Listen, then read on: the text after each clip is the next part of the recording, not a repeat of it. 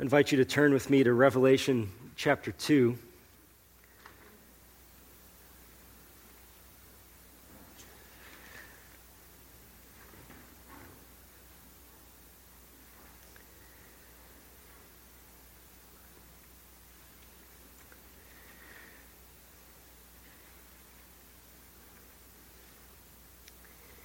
If Jesus Christ were to write a letter to West Sand Lake Community Church, what would he write?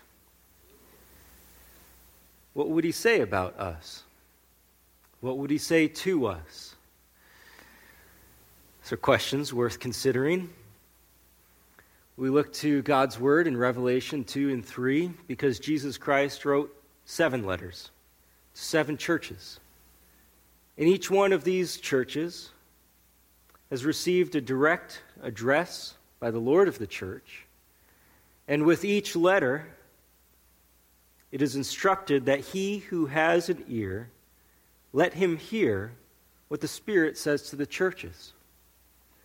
So, has Jesus written a letter to West Sand Lake Community Church? Yes, 7 of them. And we need to listen. Let's listen to God's Word as we read Revelation 2 and 3, Jesus' letters to the churches. Revelation chapter 2, verse 1. To the angel of the church in Ephesus write, the words of him who holds the 7 stars in his right hand, who walks among the 7 golden lampstands. I know your works, your toil, and your patient endurance, and how you cannot bear with those who are evil, but have tested those who call themselves apostles and are not, and found them to be false. I know you are enduring patiently and bearing up for my name's sake, and you have not grown weary. But I have this against you, that you have abandoned the love you had at first. Remember, therefore, from where you have fallen. Repent, and do the works you did at first. If not, I will come to you and remove your lampstand from its place unless you repent. Yet this you have, you hate the works of the Nicolaitans, which I also hate. He who has an ear, let him hear what the Spirit says to the churches. To the one who conquers, I will grant to eat of the tree of life, which is in the paradise of God. And to the angel of the church in Smyrna write, the words of the first and the last, who died and came to life. I know your tribulation and your poverty, but you are rich, and the slander of those who say that they are Jews and are not, but are a synagogue of Satan. Do not fear what you are about to suffer. Behold, the devil is about to throw some of you into prison, that you may be tested, and for 10 days you will have tribulation. Be faithful unto death, and I will give you the crown of life. He who has an ear, let him hear what the Spirit says to the churches. The one who conquers will not be hurt by the second death. And to the angel of the church in Pergamum write the words of him who has the sharp two-edged sword. I know where you dwell, where Satan's throne is. Yet you hold fast my name, and you did not deny my faith, even in the days of Antipas, my faithful witness, who was killed among you, where Satan dwells. But I have a few things against you. You have some there who hold the teaching of Balaam, who taught Balak to put a stumbling block before the sons of Israel, so that they might eat food sacrificed to idols and practice sexual immorality. So also you have some who hold the teaching of the Nicolaitans. Therefore, repent. If not, I will come to you soon and war against them with the sword of my mouth. He who has an ear, let him hear what the Spirit says to the churches. To the one who conquers, I will give some of the hidden manna, and I will give him a white stone with a new name written on the stone that no one knows except the one who receives it. And to the angel of the church in Thyatira write the words of the Son of God, who has eyes like a flame of fire, and whose feet are like burnished bronze. I know your works, your love and faith and service and patient endurance, and that your latter works exceed the first. But I have this against you, that you tolerate that woman Jezebel, who calls herself a prophetess and is teaching and seducing my servants to practice sexual immorality and to eat food sacrificed to idols. I gave her time to repent, but she refuses to repent of her sexual immorality. Behold, I will throw her onto a sickbed, and those who commit adultery with her I will throw into great tribulation, unless they repent of her works, and I will strike her children dead. And all the churches will know that I am he who searches mind and heart, and I will give to each of you according to your works. But to the rest of you in Thyatira, who do not hold this teaching, who have not learned what some call the deep things of Satan, to you I say, I do not lay on you any other burden. Only hold fast what you have until I come. The one who conquers and who keeps my works until the end, to him I will give authority over the nations, and he will rule them with a rod of iron, as when earthen pots are broken in pieces, even as I myself have received authority from my Father. And I will give him the morning star. He who has an ear, let him hear what the Spirit says to the churches. And to the angel of the church in Sardis write, the words of him who has the 7 spirits of God and the 7 stars. I know your works. You have the reputation of being alive, but you are dead. Wake up and strengthen what remains and is about to die, for I have not found your works complete in the sight of my God. Remember then what you received and heard. Keep it and repent. If you will not wake up, I will come like a thief, and you will not know at what hour I will come against you. Yet you have still a few names in Sardis, people who have not soiled their garments, and they will walk with me in white, for they are worthy. The one who conquers will be clothed thus in white garments, and I will never blot his name out of the book of life. I will confess his name before my Father and before his angels. He who has an ear, let him hear what the Spirit says to the churches. And to the angel of the church in Philadelphia write, the words of the Holy One, the true one, who has the key of David, who opens and no one will shut, who shuts and no one opens. I know your works. Behold, I have set before you an open door, which no one is able to shut. I know that you have but little power, and yet you have kept my word, and have not denied my name. Behold, I will make those of the synagogue of Satan who say that they are Jews and are not, but lie. Behold, I will make them come and bow down before your feet, and they will learn that I have loved you. Because you have kept my word about patient endurance, I will keep you from the hour of trial that is coming on the whole world to try those who dwell on the earth. I am coming soon. Hold fast what you have, so that no one may seize your crown. The one who conquers, I will make him a pillar in the temple of my God. Never shall he go out of it. And I will write on him the name of my God, and the name of the city of my God, the new Jerusalem, which comes down from my God out of heaven, and my own new name. He who has an ear, let him hear what the Spirit says to the churches. And to the angel of the church in Laodicea write, the words of the Amen, the faithful and true witness, the beginning of God's creation. I know your works. You are neither cold nor hot. Would that you were either cold or hot. So because you are lukewarm and neither hot nor cold, I will spit you out of my mouth. For you say, I am rich, I have prospered, and I need nothing, not realizing that you are wretched, pitiable, poor, blind, and naked. I counsel you to buy from me gold refined by fire, so that you may be rich, and white garments, so that you may clothe yourself, and the shame of your nakedness may not be seen, and salve to anoint your eyes, so that you may see. Those whom I love, I reprove and discipline. So be zealous and repent. Behold, I stand at the door and knock.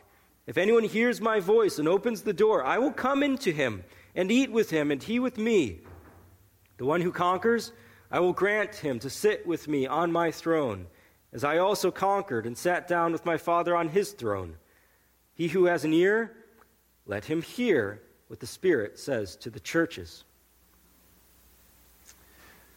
Let's pray. Father, we ought to take every word that you revealed to us in your Bible seriously. But these ones seem to carry an added weight, being directed to churches. Help us then to consider these words carefully, to have ears to hear them.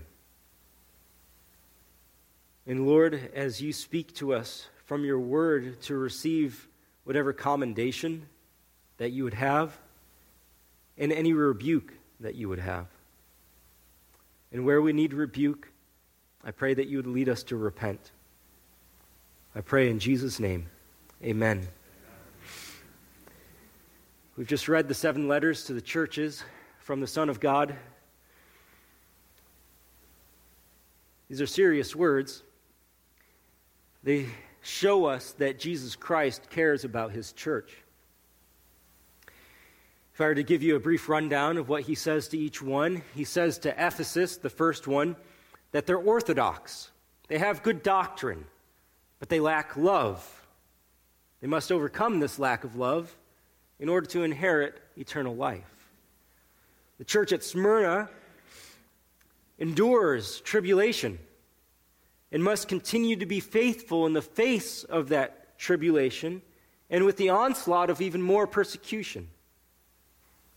They need to be conquerors, and as they do so, they will inherit eternal life and heavenly kingship. The church in Pergamum perseveres in witnessing and testifying of Jesus Christ in the face of persecution, but it has idolatrous compromise, and it must overcome this in order to not be judged by the Lord of the church and to inherit fellowship with Christ. Thyatira has love and faith and service and endurance in the face of persecution, but it also tolerates idolatrous compromise. It must repent in order to inherit end-time rule with Christ. The church in Sardis, at the beginning of chapter 3, lacks witness and possesses compromise so that it is called to be dead, and it must repent in order to inherit the blessings of salvation. The church of Philadelphia receives condemnation or commendation because it has a persevering witness, and it should endure in that witness in order to inherit end-time fellowship and identification with Christ. And then the last one, the church at Laodicea, is ineffective in their witness. And even though that they think that they are fine, Jesus calls them poor and spiritual condition, they must persevere, renew their fellowship with Christ in order to reign with Christ. All 7 of these churches were real churches in Asia Minor. They were known to the Apostle John, to whom this book of Revelation was given. And of course, they were known to Jesus Christ. They existed in a real time, a real place. They existed during the time of the Roman Empire. They faced real persecution, real hardships as churches. They faced real false teaching that they needed to endure through. And even though we're separated from these churches by nearly 2,000 years, we share the same Lord and the same temptations that they shared. And if we're to fast forward to the church of the modern era, what would Jesus say to us now? I don't think he would say anything different than what he's just written in these letters, because we're called to listen with a discerning ear and evaluate what of this applies to us now. One modern theologian writes about the modern church, and he says, certainly no church is perfect, but, thank God, many imperfect churches are healthy. Nevertheless, I fear that many more are not, even among those that would affirm the full deity of Christ and the full authority of Scripture. What has landed us in this predicament? Os Guinness, in his provocative little book, Dining with the Devil, has suggested that the problem is secularization. Guinness writes that even theologically conservative churches that are self-consciously opposed to secularism are nevertheless themselves often unwitting bastions of a secularized version of Christianity, and that the two most easily recognizable hallmarks of secularization in America are the exaltation of numbers and of technique. That's certainly an indictment on many modern churches. He goes on to say, let's be honest, the state of churches in America today is not good. Even if the membership numbers of some groups look okay, as soon as you ask what the membership numbers actually stand for, you start finding the trouble. Alan Redpath has said about the membership of the average American church that 5% don't exist, 10% can't be found, 25% don't attend, 50% show up on Sunday, 75% don't attend the prayer meeting, 90% have no family worship, and 95% have never shared the gospel with others. What would Christ say to our church? Where do we stand in his evaluation? We need to heed his words to the churches and let his word evaluate where we stand. We're not a perfect church because I'm in it. Not a perfect church because you're in it. These chapters of Revelation are not demanding perfection from us. They're demanding that we be a faithful witness unto Christ, stirred up by love for Christ and love for others. And where that faithful witness has been compromised by association with the world and worldly thinking and worldly methodology, or where there's a lack of love in our hearts, we need to repent. As individuals, perhaps as a church where we are convicted together, and where we find ourselves faithful to the Lord, where he would commend us. We need to give thanks to him for helping us. And so as we look at these letters and try to pick them apart a little bit, we let this word speak to us for encouragement as well as for conviction. And don't harden your heart towards what Christ would have us repent of.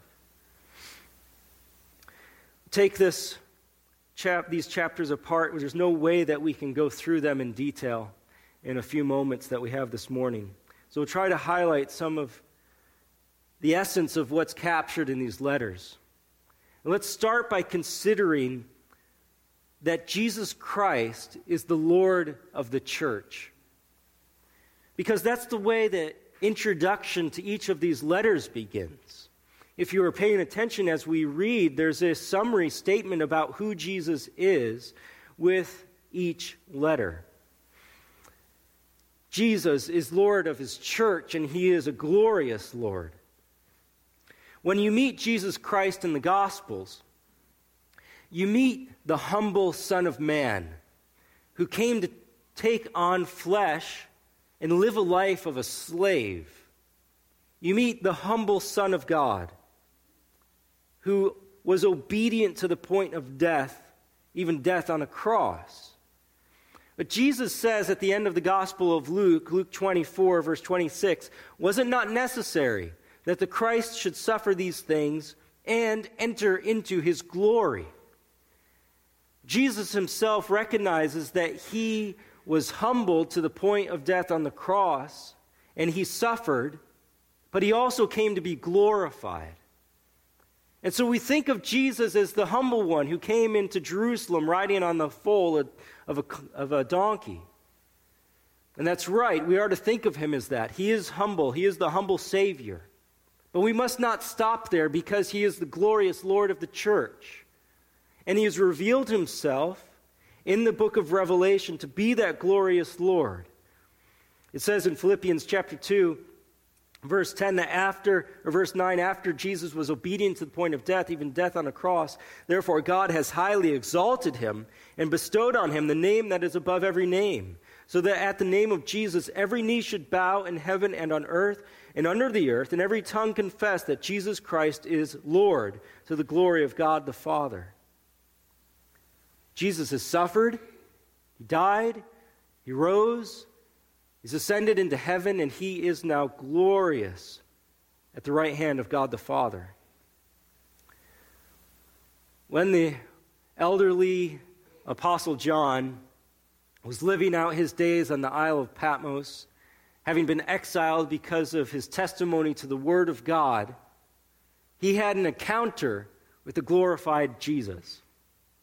Now you have to remember that John had been with Jesus on earth for 3 years. He knew him so well and was so close to him that at the Last Supper, John laid his head on the chest of Jesus.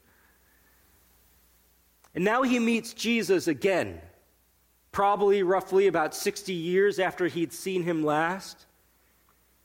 And in chapter 1, verse 12, the Apostle John sees the Lord Jesus Christ. Having been spoken to by him, it says in Revelation 1, verse 12, I turned to see the voice that was speaking to me, and on turning I saw 7 golden lampstands. And in the midst of the lampstands, one like a son of man, clothed with a long robe and with a golden sash around his chest. The hairs of his head were white, like white wool, like snow. His eyes were like a flame of fire. His feet were like burnished bronze, refined in a furnace. And his voice was like the roar of many waters. In his right hand he held 7 stars. From his mouth came a sharp 2-edged sword, and his face was like the sun shining in full strength. When I saw him, I fell at his feet as though dead. But he laid his right hand on me, saying, Fear not, I am the first and the last, and the living one. I died, and behold, I am alive forevermore, and I have the keys of death and Hades. John has met the glorified Christ, and he's terrified to death of him. So as we think of the Lord Jesus Christ, who speaks to his churches, yes, we think of him as the humble servant, who is humble to the point of death, who is meek and mild, who is gentle and lowly, but he is also glorious and powerful. And when a living man, John, who had been with Jesus on earth, sees him again in his glory, he falls down like a dead man. And so we do not trifle with the Lord of the church. He is the one who possesses all power and has all authority over the church. And he wants us to think of him as such. That's why he introduces himself with an attribute, with each letter. For example, in chapter 2, verse 1, he describes himself as the words of him who holds the 7 stars in his right hand, who walks among the 7 golden lampstands. He is the one who is present with his church, who upholds his church, who sustains it. He identifies himself with it. He knows the church. In chapter 2, verse 8, he describes himself as the one who is the first and the last, who died and came to life. He possesses the attributes of God. He has life in himself. He has no beginning and no ending. And yet, this one who has no beginning and no ending, who has life in himself, died and rose again. And so he conquered death. In chapter 2, verse 12, he is the one who has the sharp 2-edged sword. That is to say that he is the one who stands as judge over his church. He possesses the authority to strike down. And he does so by the sharp words of his mouth. Chapter 2, verse 18, he's described as the Son of God, who has eyes like a flame of fire, and whose feet are like burnished bronze. To be the Son of God means that he's not the son of Zeus. He's the son of the living God, the real God, the true God. And to have eyes like a flame of fire and feet like burnished bronze means that he can see through all with penetration that no one else possesses. And his feet are so fiery and so solid that he can't stamp out judgment with absolute sovereignty. Chapter 3, verse 1, he has the 7 spirits of God, and the 7 stars means that he possesses the Holy Spirit without measure, the Spirit who sees all and knows all. and he holds the 7 stars, the angels of the churches, in his hands. He possesses authority over his church. In chapter 3, verse 7, he is described as the Holy One, the true One, who has the key of David, who opens and no one will shut, who shuts and no one opens. It means that he's the ruler of the kingdom of God and has absolute authority over who enters and who is shut out of that kingdom. Chapter 3, verse 14, he is the one who is the Amen, the faithful and true witness, the beginning of God's creation. Jesus is the supreme witness of the truth of God. He said, I am the way and the truth and the life. And he's the beginning of God's creation, not meaning that he was made first, but that when he was resurrected from the dead, he is the start of the new creation of God, where he begins redemption in all things.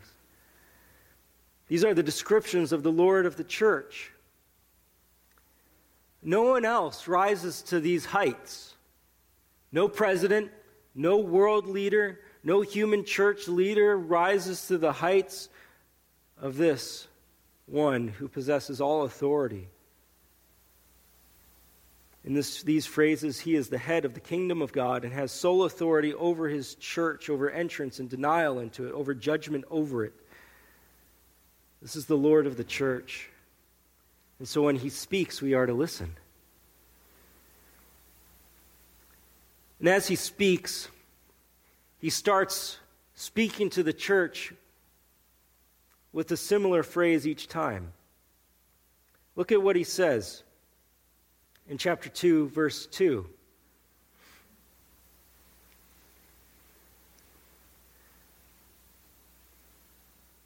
I know your works.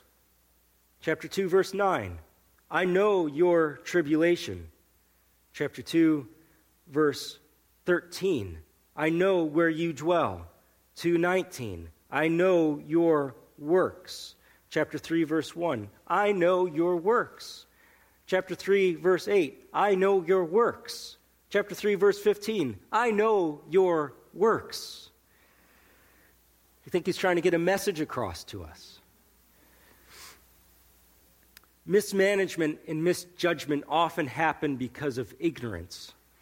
You can think of the boss who tries to come into a work situation and lay down the law, but you as a worker acknowledge that this boss has no clue what he's talking about. He hasn't been involved in the process. He hasn't seen the details of this work. And so as he tries to come in and steer the ship a different way, you recognize the ignorance that he possesses because he has not been involved. He doesn't know the work. He doesn't know what's going on. And it produces this irritation and frustration in us, and yet you still have to say, okay, boss. Or a parent who comes into a situation where there's some bickering or quarreling among the kids and sees a broken vase on the ground and starts laying down the law because the vase is broken and the parent is pretty sure who did it, but it turns out that it was the sibling who wasn't even in the room. And you get frustrated because you think, well, mom and dad don't know, have a clue what they're talking about here. I didn't do it. When Jesus speaks about his church, he knows. He knows what's going on inside these walls. He knows what's going on inside our hearts. This is the imagery of him walking among the lampstands. That is to represent the churches that are to bear light in the world. And Jesus walks among them, showing that he is present among them. He knows. Doesn't he say, wherever 2 or 3 are gathered in my name, there I am also? He is present. He is aware. He has the 7 spirits of God, which is to say he has the full measure of the Holy Spirit. He sees everything. In Revelation chapter 5, he's described as the Lamb who has 7 eyes on his head. That's a fullness of sight. He knows all things. He knows what people are doing and what they are saying. The church that we attended in California was right next to a very busy road. And it was, from the outside, just looked like this big brown fortress. There were no windows on the building. You couldn't see inside of it. And occasionally the pastor would joke to visitors that they just wanted to come and see what's happening inside this big box because they couldn't see from the outside. because you would drive by it, and you look at it, and it just looks strange, and you have no idea what's happening inside that box. Jesus knows. He doesn't need windows to see. He knows what's happening inside the church at all times, what's going on behind closed doors. He has supernatural knowledge of every person in this church. It's not a superficial knowledge. It's not a whimsical perception of what might be right or what might be wrong. He begins each letter by saying, I know. I know. He knows the people in it, the activities, the songs that we sing, the sermons we preach, the Bible studies we have. What does he want us to know that he knows about us? That's the next question. He's the sovereign Lord of the church who knows everything about the church. What does he want us to know that he knows? As he looks at us and evaluates us, what does he see? And this is really the substance of these letters, because he knows our works. And he goes through each one of these churches, from Ephesus to Laodicea, and he lays out what's important about that church, what he is evaluating them by, what he knows about them. He knows their situation. He knows what they've been doing. We'll walk through some of these things that he knows. For example, the church in Pergamum. He says, I know where you dwell, where Satan's throne is. If you ever think you have it bad, just remember the church at Pergamum, who dwells where Satan's throne is. He knows the difficulty of the settings of the church. He knows our culture. He knows what surrounds us. He knows what we're dealing with. He knows all of the difficulties and strains that are upon us because of the ungodliness around us. He knows where we live. He knows we live in 2022. If you were to give Jesus an iPhone, he could use it better than you could. He knows the technology. He knows Facebook. He knows Twitter. He knows it all. He knows the ins and outs of it. He knows it better than any of us do. He knows where we dwell and the times in which we dwell. He knows this. And he knows how we respond to it. The church in Pergamum was set up in a place where Satan's throne was. That is to say that there was a place that it was so idolatrous and so rank with ungodliness that Jesus describes it as the very throne of Satan. You might be tempted to think of certain cities in our nation like that. We know the ungodliness that goes on in places like Hollywood, Las Vegas, or New York City, or even Albany. We know the ungodliness that goes on all over the place, and Jesus is aware of those things. He knows the culture in which we live. And as he says to Pergamum, I know where you dwell, where Satan's throne is, yet you hold fast my name. And you did not deny my faith, even in the days of Antipas, my faithful witness, who was killed among you where Satan dwells. He knows the difficulties of the culture in which we live, and he knows whether we're faithful in the midst of it. He knows whether we press on or whether we compromise. He knows whether we stand out as a light in the world or whether we just get shrouded with the darkness of the world. He knows all of those things. He knows, in the case of Smyrna, chapter 2, verse 9, your tribulation and your poverty. He knows for Smyrna that they're enduring tribulation. He knows that they have resolved not to compromise with the world, and because they've resolved not to compromise with the world, they're actually impoverished.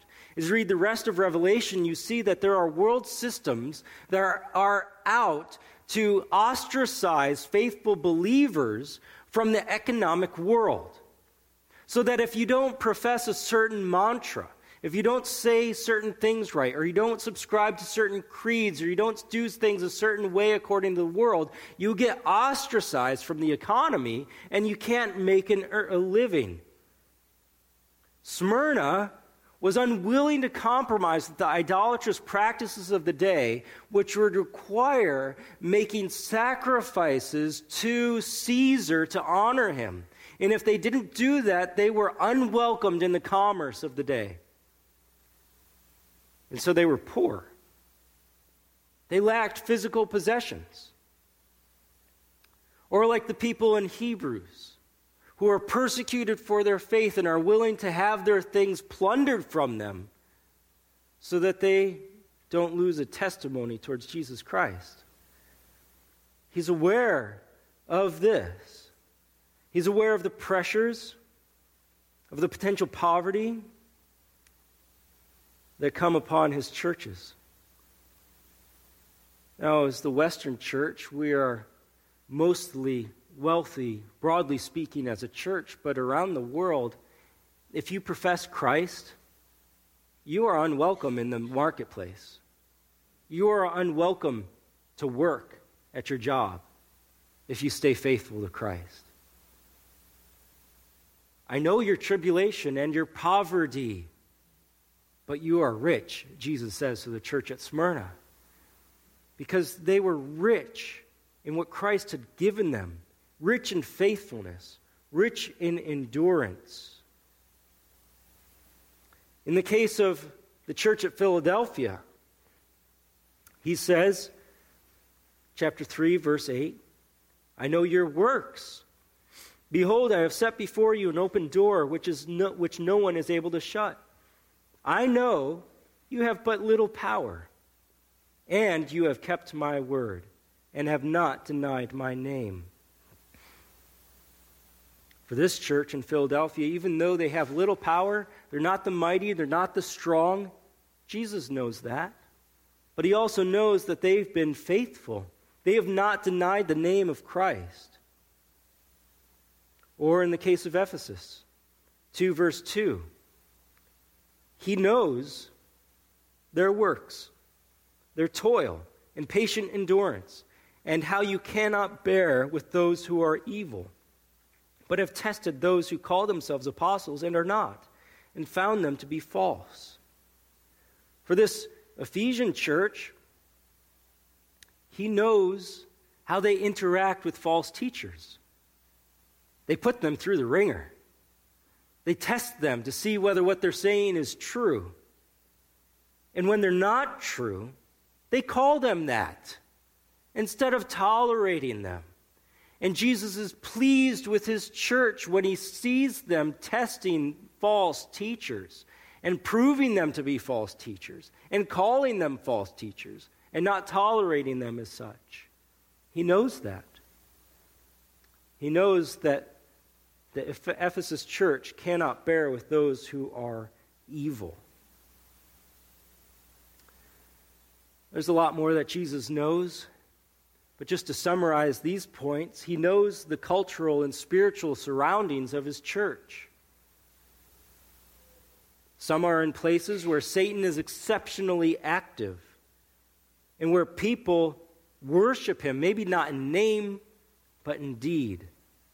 He knows that the church will face exceptional tribulation and difficulty. And he knows whether they will compromise with the world and give in to false worship and idolatry, even the world's economic practices. As Jesus looks at your life, he knows where you live. He knows where you work. Some of you work in trying environments where there is a pressure on you to compromise to the ways of the world. And if you stand up for Christ, you'll look like a fool. You could even lose your job. You face the pressures of what do you do with simple things like pronouns? And how do you handle that? You face the pressures of having to commend people for ungodly lifestyles, not just to ignore it or not bring it up, but to commend it. How do you stand fast for Christ in a culture that demands you approve their ungodliness? Have you caved in any areas? Have you faced the pressure and been unwilling to stand fast? Or does Christ know that you stand firm in the midst of these pressures? And as a church, as the pressures will undoubtedly rise for churches to continue to accept that which is ungodly, not just in the sexual realm, but in ideologies, and where it becomes more and more unfashionable to profess that Jesus Christ is Lord of the universe. Will we say, oh, he's only one Lord among many? Or will we stand fast? Jesus will know one way or another. Think for a moment how hard it would be to be a faithful, God-fearing, Christ-exalting believer in, let's say, Hollywood, Las Vegas. You can see the pressures that these churches faced, and the churches that today also face. But Jesus is quick to commend his churches when they have patient endurance, when they don't bear with those who are evil, when they test the apostles or false apostles and call them to be false, when they stand firm in the face of persecution, when they do not compromise. He commends them. He knows about that. But Jesus also knows the church's failures. Chapter 2, verse 4, he says, I have this against you, that you have abandoned the love you had at first. That Ephesus church was orthodox in their doctrine. They called out false apostles, but it seems like the strain of continuing having to deal with persecution and with false teachers just kind of made them embittered to the world and cynical, and they lost love for their enemies. And they lost love for Christ, and they were just kind of clenching their teeth in the face of false doctrine. Their hearts were no longer softened with love of Christ. Oh, it would be easy for us to become like that, wouldn't it? Oh, we want to stand fast on the word. We don't want to compromise an inch on this thing. And we see all the false teachers and say they're false, and that guy's so false we don't even know what to call him anymore. And the culture's so ungodly and so wrong. This world is so wicked. I can't stand it. I can't stand any of it. And our heart just becomes this cloister of cynicism. And there's no love anymore. No real love for God. No real love for our enemies. Oh, beware, church. This is probably one of the greatest dangers that we would face as we strain to be orthodox, that we would become cynical and lose love for God and love for others. Be careful. I have this against you, that you have abandoned the love you had at first. Chapter 2, verse 14 says, I have a few things against you. You have some there who hold the teaching of Balaam. Verse 15, so also you have some who hold the teaching of the Nicolaitans. Oh, we always need to be on guard about compromising with the world. Chapter 2, verse 20, I have this against you, that you tolerate that woman Jezebel. By the way, if anyone comes into the church named Jezebel, watch out. Who calls herself a prophetess and is teaching and seducing my servants to practice sexual immorality and to eat food sacrificed to idols. Oh, there is a danger of licentiousness within the church. Let us sin that God's grace may abound. And there are teachings out there that just promote that you never get better in your walk with Christ. You just remain a sinner constantly. Oh, no. You grow. Yes, we're always a sinner. We're always a saint. That's a cornerstone of the Reformation, but we always grow in godliness. We put off sin and put on righteousness. We don't wallow in our sin. We don't just feel bad about our sin. We repent of our sin and put on righteousness. Watch out for those who would make you compromise with the world.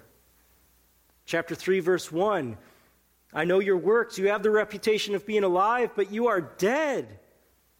This is probably speaking about a church that looks like it's vibrant on the outside. It's got all of the programs. The community knows about it, but its testimony for Christ is so weak that there's really no light coming out from it. It's really dead in its witness. Chapter 3, verse 15, speaking of Laodicea, you're neither cold nor hot. Because you're lukewarm and neither hot nor cold, I will spit you out of my mouth. It's often misunderstood here that it's better to be either against Christ or for Christ. That's not what Jesus is saying. He's saying that cold water is therapeutic, hot water is therapeutic, but when you drink that nasty, lukewarm water, it just makes you want to vomit. So be hot or be cold water, be therapeutic water. And that Laodicean church was not testifying of Christ faithfully to the world. They weren't that salt. They weren't the light. They weren't bringing the gospel. Jesus rebukes his church when it forsakes love, when it compromises with the world, when it tolerates teaching that is tickling to our ears or indulging to our flesh, or when it forsakes the witness that it is to possess in a dying world. What do you do when you find yourself not in line with what Christ desires for your life? Well, the same thing you always do when you find that your life is not in line with Christ. You repent. That's what Jesus calls on his church again and again. 2, verse 5, remember therefore from where you have fallen. Repent and do the works you did at first. Chapter 3, verse 3, remember then what you received and heard. Keep it and repent. Chapter 3, verse 19, be zealous and repent. And chapter 3, verse 20 is probably the most famous verse in this section. Behold, I stand at the door and knock. If anyone hears my voice and opens the door, I will come into him and eat with him and he with me. It's often used as an evangelistic verse, offering unbelievers to accept Christ. But really, this is Jesus Christ standing outside of the door of his church knocking. Wouldn't you be ashamed if you found that Jesus Christ was outside of the church? Where's he supposed to be? He's supposed to be inside. If you hear the door knocking and you open up and it's Jesus there, you should be like, uh-oh. That's not good. Get in here. Let's have a meal together. Isn't Jesus gracious, though? He stands there, knocking at the door of his church. For those churches that have put Christ outside, he stands there, knocking. And what do? Well, you let him in. Get Jesus back in the church. Fellowship with him. That's the center of it all. Remember, Christ is the Lord of the church. Where is he supposed to be? Among the lampstands, inside the church, fellowshipping with his people. And we become so arrogant at times that we think we know how to do church better than he does, and we put him outside of the church. That's why we must always be faithful to his word and what he says about the church. And when we find that we've put him outside of the church, we repent, we remember what he has said, we invite him back in.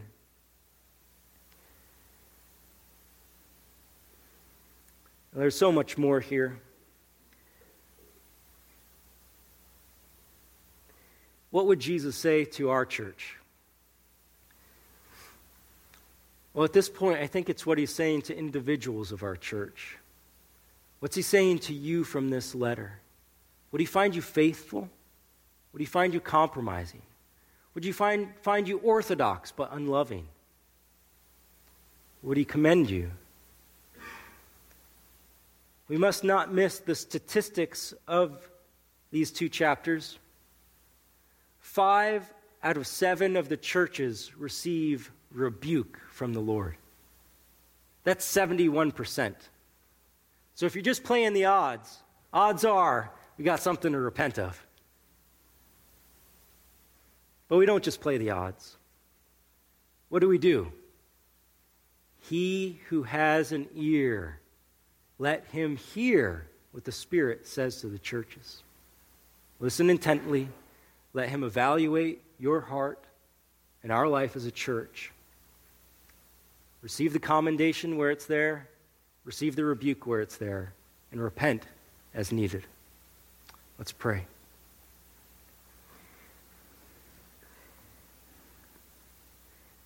Lord Jesus, we confess you to be the Lord of the church. You're the glorious Lord. We ought not to forget that or to trifle with you. Oh Lord, if there's any ways in which we have forgotten that you are Lord of this church, any ways in which we are compromising the world or unloving in our hearts, would you eradicate that from us? Show us so that we might repent. Help us to listen with ears that are ready to hear what you speak to us. Father, I think of many in this church who are faithful to you, who love you. And I believe they receive your commendation.